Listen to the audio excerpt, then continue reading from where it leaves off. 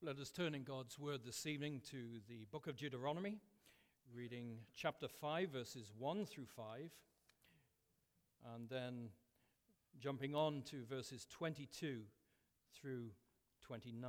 Deuteronomy chapter 5, verses 1 to 5, and then 22 to 29.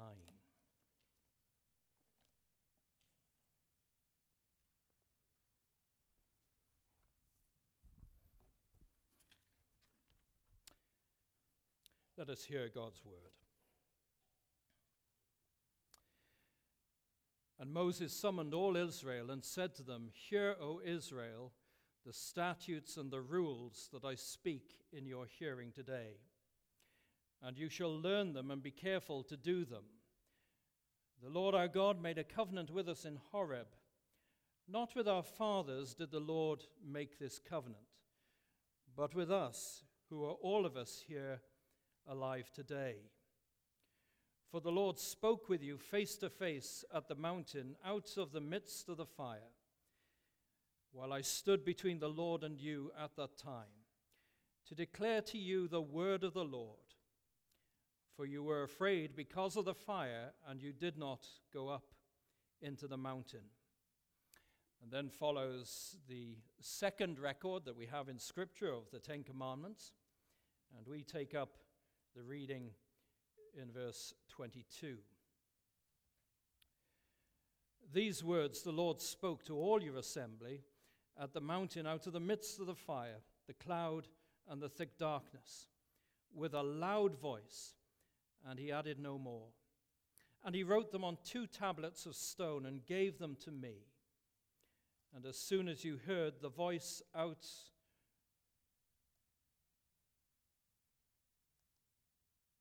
of the midst of the darkness, while the mountain was burning with fire, you came near to me, all the heads of your tribes and your elders. And you said, 'Behold, the Lord our God has shown us his glory and greatness, and we have heard his voice out of the midst of the fire. This day we have seen God speak with man, and man still live. Now therefore, why should we die? For this great fire will consume us. If we hear the voice of the Lord our God any more, we shall die. For who is there of all flesh that has heard the voice of the living God speaking out of the midst of the fire as we have, and has still lived? Go near and hear all that the Lord our God will say, and speak to us all that the Lord our God will speak to you, and we will hear and do it. And the Lord heard your words when you spoke to me. And the Lord said to me, I have heard the words of this people, which they have spoken to you. They are right in all that they have spoken. Oh, that they had such a mind as this always, to fear me and to keep all my commandments, that it might go well with them and with their descendants forever." The Lord bless this reading of his holy word. Dear gracious God, we come unto thee, thankful, Lord, that thou hast provided this precious book, the perfect word. And we hear from Dr. Trumper tonight as he explains this portion of your word to us, and we pray that these words will enter into our hearts and minds and that we may apply these to our lives. We pray this all in Jesus' name. Amen. Amen. Well, let us turn this evening to the 5th verse of the 5th chapter of the 5th book, Deuteronomy chapter 5 and verse 5, to what is, I believe, one of the most clear statements of the gospel in the Old Testament, and one from which we can greatly profit tonight as we consider this verse under the heading, "The Gospel According to Moses." Moses recalls, "I stood between the Lord and you at that time, to declare to you the word of the Lord, for you were afraid because of the fire, and you did not go up into the mountain." When Pastor Bob asked me to step in tonight, I wondered, in this whole veritable library of 66 books, what to speak on. And in praying through this three thoughts came to my mind. First, a global thought, having just returned from Pakistan, a country of 212 million people, 97% of which belong to a religion which believe that we Christians have altered the Bible. I thought it might be good for us this evening to be reminded that we have one book and one gospel. And then an historical thought came to me, and that is that we are closing out this season of the year when we remember the Reformation and its formal start 502 years ago. Pastor Bob spoke about that last Sunday night. I thought, though, that it might be useful for us to come back to the gospel only from an Old Testament text to demonstrate that there is one Bible, one gospel, and to remind us that the idea of the solas of the Reformation, sola scriptura, solus Christus, sola gratia, sola fide, soli Deo gloria, are not the inventions of the Reformers. They're not even the inventions of the apostles, but they are found in inspired form even under the Old Covenant. And then the third thought that brought me to this text tonight is the pastoral concern. We are called in Scripture to rejoice with those who rejoice, but we're also called to weep with those who weep. And I can only say that for myself, the older I get, and the closer to the moment of truth when we leave this scene to go and face God, how important it is, not only for unbelievers to understand the gospel, but for us who are believers to appropriate the gospel more and more and to enter into the courage, the boldness, the certainty that the gospel ought to give us for that time, that moment of truth, when we close our eyes for the last time and we stand before God. And so we come to this text tonight. I want to say something about its context. First of all, something about the historical nature of the context. It will be familiar to you.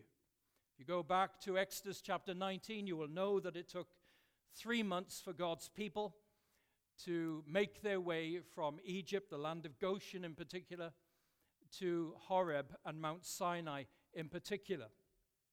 And then if you come into the book of Deuteronomy in the first 2 verses, you notice a very significant detail.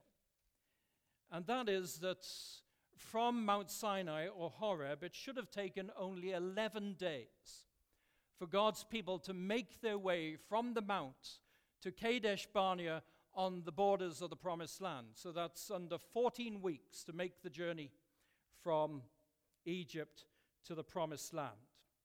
But here they are, 40 years later, and they are still in the desert. The reason for that is well known to us. Going back to Numbers 13 and 14. The 12 spies were sent into the Promised Land. In a good Presbyterian fashion, they came back with a majority report and minority report. They weren't unified. They were unified on the fact that there were giants in the land. They were unified upon the fact that the land was flowing with milk and honey. But they were divided on this, whether they were able to go up and overcome, conquer the land, take possession of the land. And so the 10 unbelieving spies, they say, well, no, we're not able to do it. We're not able to do it. The pluses of the land, they're not worth it. We can't do it. And then come forth the men of faith, Caleb and Joshua. And Caleb says, we are well able to overcome. But because of the unbelief of God's people, they wandered around the desert for 40 years, literally dying off, so that all those 20 years of age and upwards died in the wilderness. And so here they are, by the time we get to the book of Deuteronomy, 40 years later, still yet to enter the Promised Land. That's the historical context. And then there's the personal context of Moses himself. For God is no respecter of persons, and Moses was leading a people of about 2 million strong, and he lost his temper with the people. They were grumbling once more for water. And God said to Moses, "Speak to the rock, and out of the rock will come the water. The people will have their thirst satisfied, and on you go." But Moses struck the rock, not once, but twice. And he says, "How long must I bear with you rebels?" God, a covenant-keeping God, was bearing with them.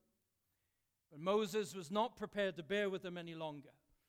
And so God said, "Because you disobeyed my voice, Moses, you will see the land from afar, but you won't enter the land." So by the time then that we come into the book of Deuteronomy, we are coming to the final words of Moses. They are significant words. In fact, the first word of the book of Deuteronomy is Devarim, which means words. Every book is words. But this is a book about words. Moses' historical lessons, Moses' theological lessons, as he prepares the people to go on ahead of him. And then as you skip forward to Deuteronomy 34, you find that Moses takes a one-way journey up Mount Nebo in the land of Moab. He sees the land from afar. But there he dies, and he is buried by the Lord, and he does not enter the land. So we are dealing here with highly significant words, the last words of Moses. Which brings us on then to the theological context. What is he trying to accomplish? Well, he's trying to reintroduce the people of God after 40 years and a new generation arising. He's trying to reintroduce them to the covenant. They are now freed from Egypt. They have now traveled through the wilderness. They are now about to enter the promised land. And Moses says, before this critical juncture in the history of the children of Israel, you need to renew your vows before the Lord. You need to remember what happened in the wilderness. And now as you enter into the promised land, you need to commit afresh to God. Hence the name Deuteronomy. It's Greek, Deuteros nomos, second law, a repetition, a renewal of the covenant. And in that renewal of the covenant, we find this marvelous statement in Deuteronomy 5:5 of the gospel. And I can only rejoice tonight at the truths of the gospel found here in this passage. Three things to note then.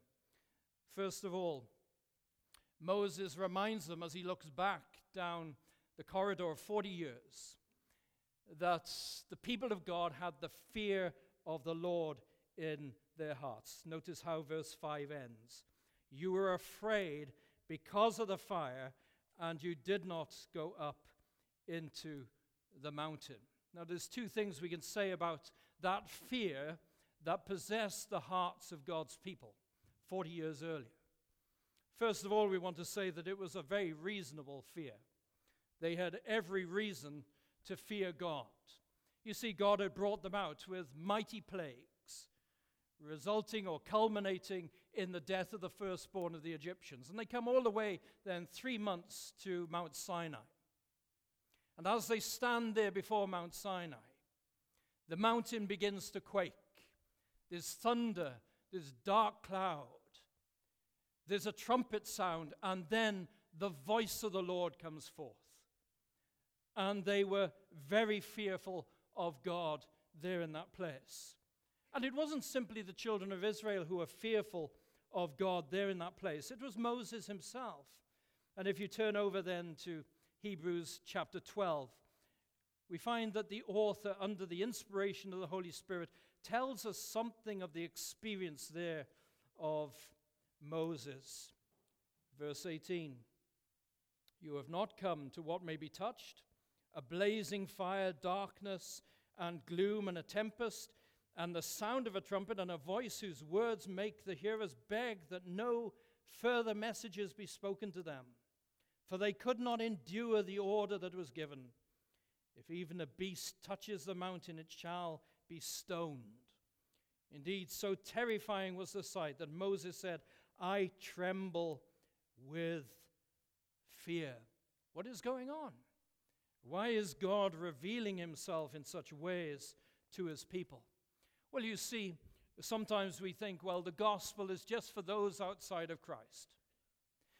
But God is revealing himself here to those whom he has already redeemed from Egypt.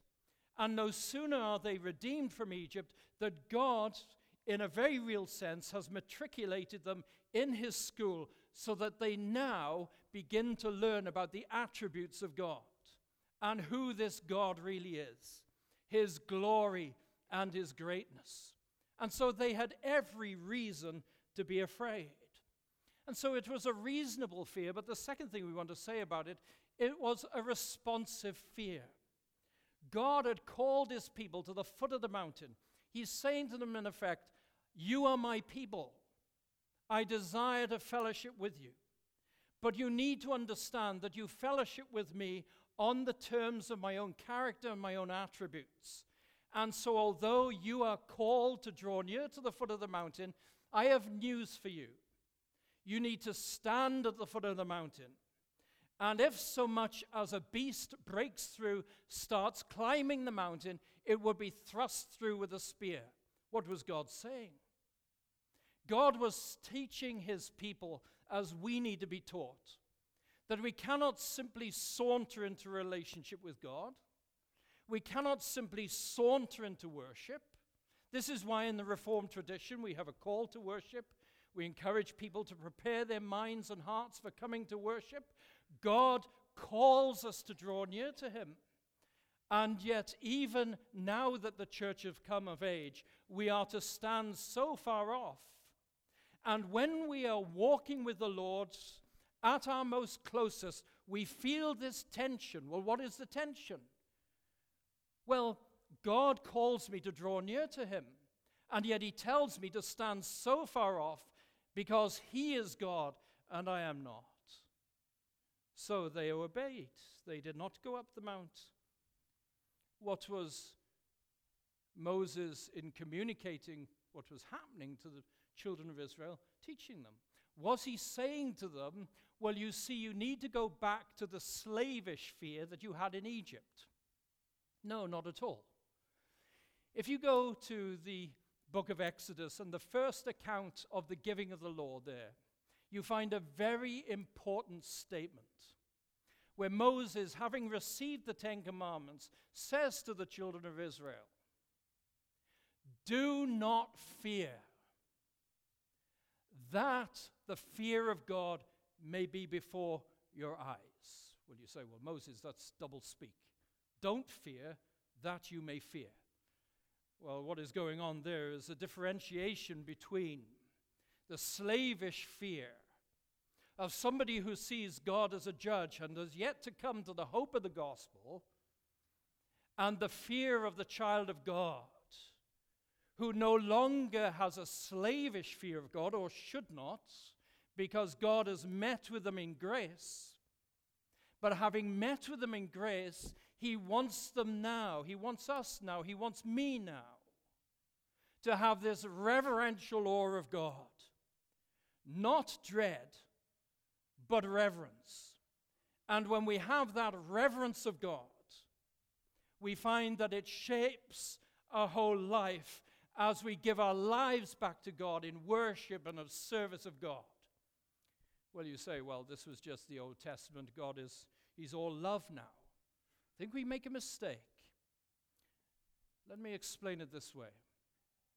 Yes, under the Old Covenant, there was the thunder, there was the lightning, there was the shaking of the mountain, there was the trumpet sound, there was the voice that came forth. Because God was meeting with his people as underage. But we make a mistake in thinking that because the church has now come of age, that God is different than that. God is not different than that. His mode of communicating with his people has changed, but he himself has not changed. And hence you find there at the end of Hebrews chapter 12, our God is a consuming fire. Not was a consuming fire, but is a consuming fire. So it is right for us as the people of God having put off, we trust, that slavish fear that pertains to those who are outside of the security of Christ. Nevertheless, now to have a different sort of fear, a reverential awe of God, which says at the outset of the day, I am living coram Deo, I am living in the presence of God, and therefore I need to revere the God before whom I live. It's the Lord's Day tomorrow. I am coming to worship God, and therefore I revere him. So we are neither complacent on the one hand, nor are we possessed by slavish fear on the other. Secondly, then, these people had Moses in their sights. This beautiful sentence at the beginning of verse 5. I stood between the Lord and you at that time. You have to go back to Exodus 3 and to remember how Moses was called to be a mediator all those years earlier. And he tells us, in effect, that it was his role by the call of God to represent God's people before God and to represent God before his people. And you find this in numerous instances within the scriptures as to how he stood between God and his people so that they were not destroyed. Go, if you will, to Psalm 106, verse 23. Therefore, God said he would destroy them. Had not Moses, his chosen one, stood in the breach before him to turn away his wrath from destroying them? Now, Moses points to himself in the role that he has. But we know from the whole scope of Scripture that he is pointing beyond himself to the Lord Jesus Christ. And he is doing so in two ways. First of all, when he refers here in verse 5 to standing between the Lord and the people. It's a marvelous truth of the gospel that although God has not changed, although his mode of communicating with us has changed, the security with which we live before God, the security with which we can approach God in prayer, we can approach God in worship, we can approach God even in the moment of death, has massively increased. That is what the author of Hebrews is trying to say in Hebrews 12. God is the same.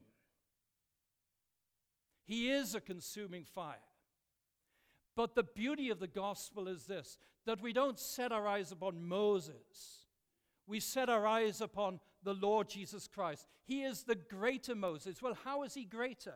Well, for one thing, he is not standing. Remember what the New Testament says. Hebrews 10, verse 12. That having offered up himself, he sat down at the right hand of the Father. What's the difference between standing and sitting? Well, Moses stands before God because his work is not accomplished. Christ sits at the right hand of the Father. But when Christ had offered for all time a single sacrifice for sins, he sat down at the right hand of God. And so when we read the words here, then Moses, I stood between the Lord and you at that time. Our mind goes beyond Moses. It goes to the Lord Jesus Christ, not simply because Jesus Christ was a mediator, the mediator between God and men, the man Christ Jesus, but because this mediator, this greater Moses, actually shed his blood.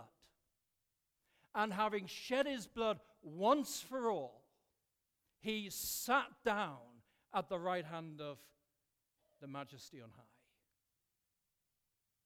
The second way in which Moses points beyond himself is in his statement, at that time.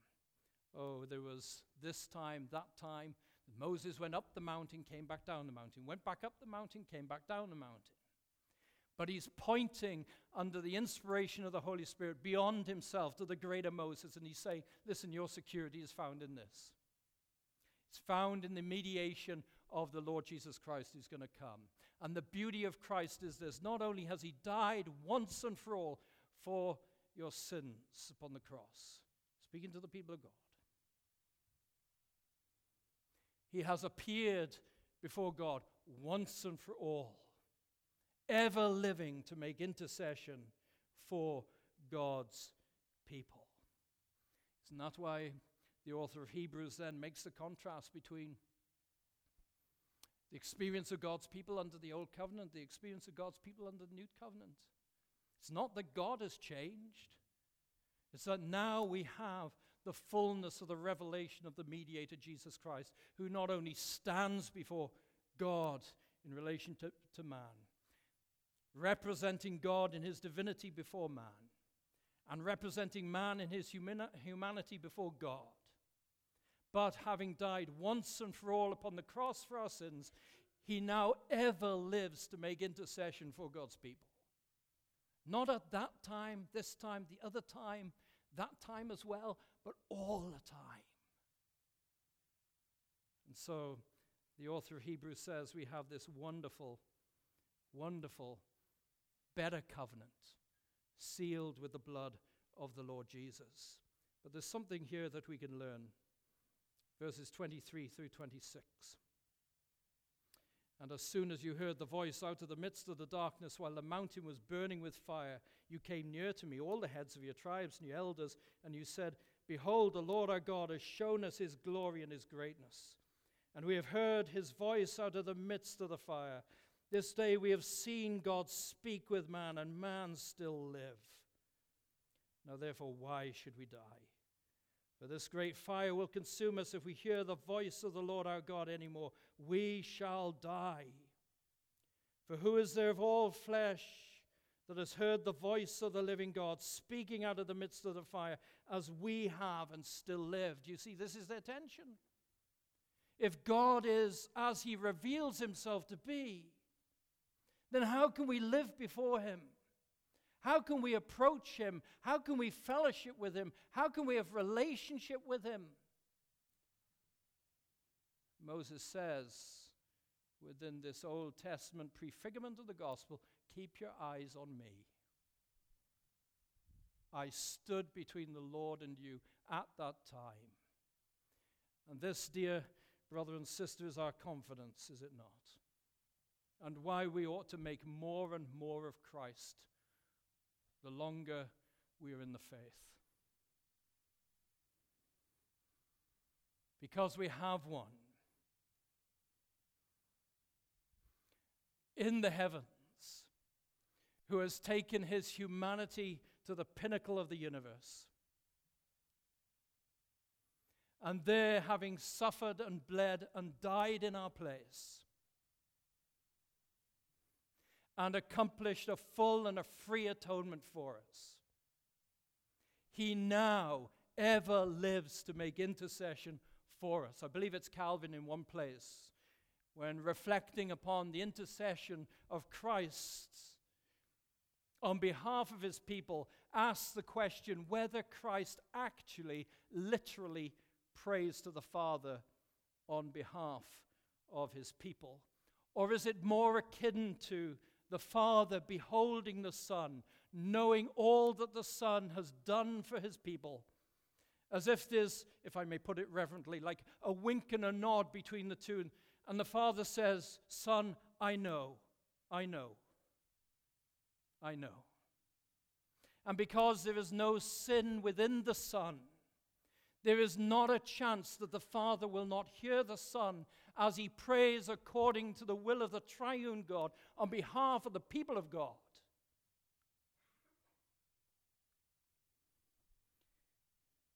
And so we need to have that appreciation for the mediator, as the children of Israel learned through this experience to have appreciation for Moses.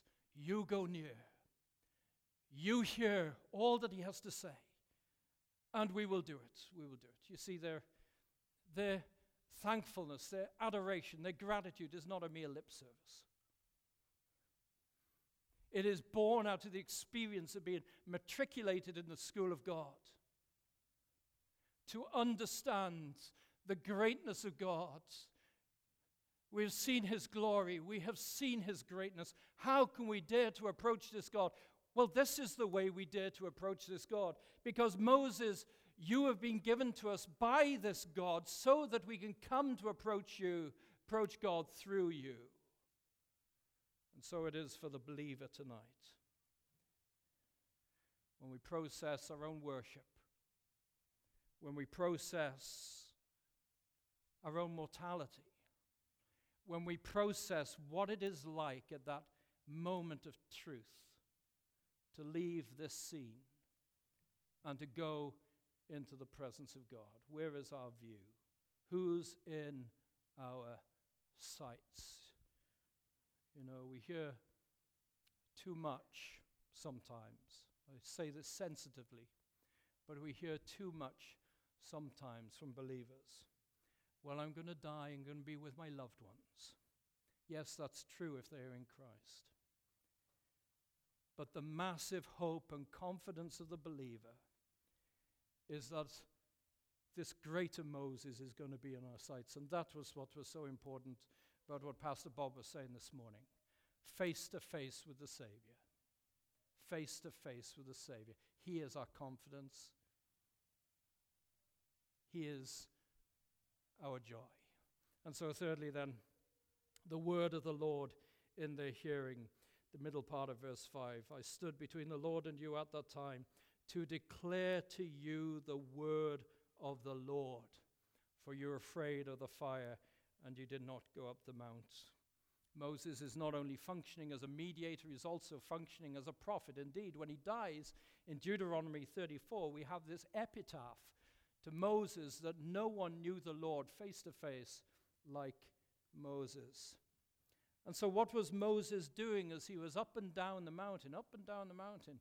First of all, he was declaring the privileges of the gospel. He came down from the mountain. What did he come with? He came with the pattern of the tabernacle, a picture book of how God's people could approach this God. He came down from the mountain with the pattern of the sacrificial system, again pointing to the shedding of blood for the remission of sins. And then he came down also with the responsibilities of the gospel, the 10 Commandments, which are given not simply for the unbeliever, but for the believer to structure our freedom in Christ. And so if the children of Israel then responded to Moses this way, how much more ought we to respond to Christ, the greater Moses? I want to say this of the Lord Jesus Christ, that he not only teaches, but he is the teaching. He looked at the scriptures, his Hebrew scriptures, and he says to them, John 5:39, these are they which speak of me. And so what is it about the Christian then? Is it simply that we have our eyes set upon Christ and then we go and live as we like? No, says this verse. This verse says that the person who is genuinely in Christ, this is a challenge to me as much as it is to you, is the person who says, you go near, you hear all that God has to say, and whatever he says, we will hear it, we will do it. Well, God teaches us. How does he teach us? Well, he teaches us externally by the word, and he teaches us internally by the Spirit. So these then, brothers and sisters tonight, the three elements of the gospel found throughout the scriptures. The fear of the Lord in our hearts. Moses in our sights, the greater Moses.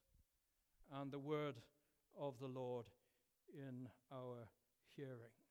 So let me say tonight, as we close, that the more we make of Christ, the more we diminish dread, and the more we increase our joy. Isn't this the point that the author of Hebrews is making there in Hebrews 12? Listen to the words with which we began as our call to worship tonight. We have not come to Mount Sinai. We have come to Mount Zion, to the city of the living God, the heavenly Jerusalem, to an innumerable angels in festal gathering, and to the assembly of the firstborn who are enrolled in heaven, and to God the judge of all, and to the spirits of the righteous made perfect. You say, how can I envision rejoicing with God when God is like this? How can I envision going to God's nearer presence in heaven when God is like this? And what the author of Hebrews does in basically telling us the remainder of the story based upon what we already have in the Pentateuch there, is that it is the shed blood and the prayers of the Lord Jesus Christ which make all the difference. All the difference. So that, what do we read there? We have not come to Mount Sinai, which burns with fire, where even the mediator, Moses, was trembling and shaking. But what do? We come first in life and then in death to the city of the great God, the city of the living God, the heavenly Jerusalem, to a myriad of angels. Listen, in festal gathering, and to the assembly of the firstborn who are enrolled in heaven, the judge of all, and to the spirits, the righteous, made perfect. That is why my hope for myself, my hope for you, my hope for those who are mourning, and we've heard something of it today, is that when we reflect upon that moment of our own passing, or when we reflect upon that moment of the passing of a loved one, when they close their eyes for the last time and they leave this scene, that if they are in Christ, they have joined the festal gathering, a place of great joy, a place of great anticipation, waiting for the redemption of their bodies, a place in which they get to experience the love of God, from which they can never be separated. Oh, they leave behind this earthly scene. We'll leave behind this earthly scene. One day there's going to go an email out saying we too have passed away. And we will be translated from this scene, whatever that scene may be, to that scene. And what is the one point of continuity between the two scenes? It is the love of God which carries us over from one to the other. And so my prayer for us this evening is that more and more we would enter into the joy of the gospel, because that's our strength. My mind goes back to a dear friend, Rich Bechtel. He died just before I came to Grand Rapids, and he died of pancreatic cancer. And as he was laying there in his bed, he was almost talking to friends of his who had died 10, 20, 30 years before. And he kept saying to them, I'm coming to the party. I'm coming to the party. And I think that's the spirit that we have in Hebrews 12. God is unchanged. But it's this God who is so great, so holy, so majestic, so glorious, who has provided this mediator, Jesus Christ, in whom is our security and our joy. Brothers and sisters, we can never make too much of Christ. And so I say to those, any here tonight, outside of Christ, there's no going to that festal gathering without first going to the cross of Christ. My prayer for you is that you would do that even this night. I cannot begin to imagine. And I think this ought to drive our evangelism. It ought to drive our outreach committee. It ought to drive our church in terms of connecting with our community. I cannot begin to imagine what it is like to appear before God without a mediator. It's not about filling the pews. That's nice. It's about God filling heaven with his people. May he make it so. Let us pray. Our Father in heaven, we thank you for your word. We acknowledge that we are not sufficient to describe what is going on in your word. But we pray that you would take hold of your word and apply it as you will by your omnipotent and omniscient Spirit. Father, we thank you that so many of us have lost loved ones, and they are part of that festal gathering. We thank you for the assurance that that is the case. But Father, we pray for any here tonight who do not know you. Father, meet with them, we pray. Give them no rest until they find rest in the blessed mediator, even Jesus Christ our Lord. And it's in his name and for his glory we pray. Amen.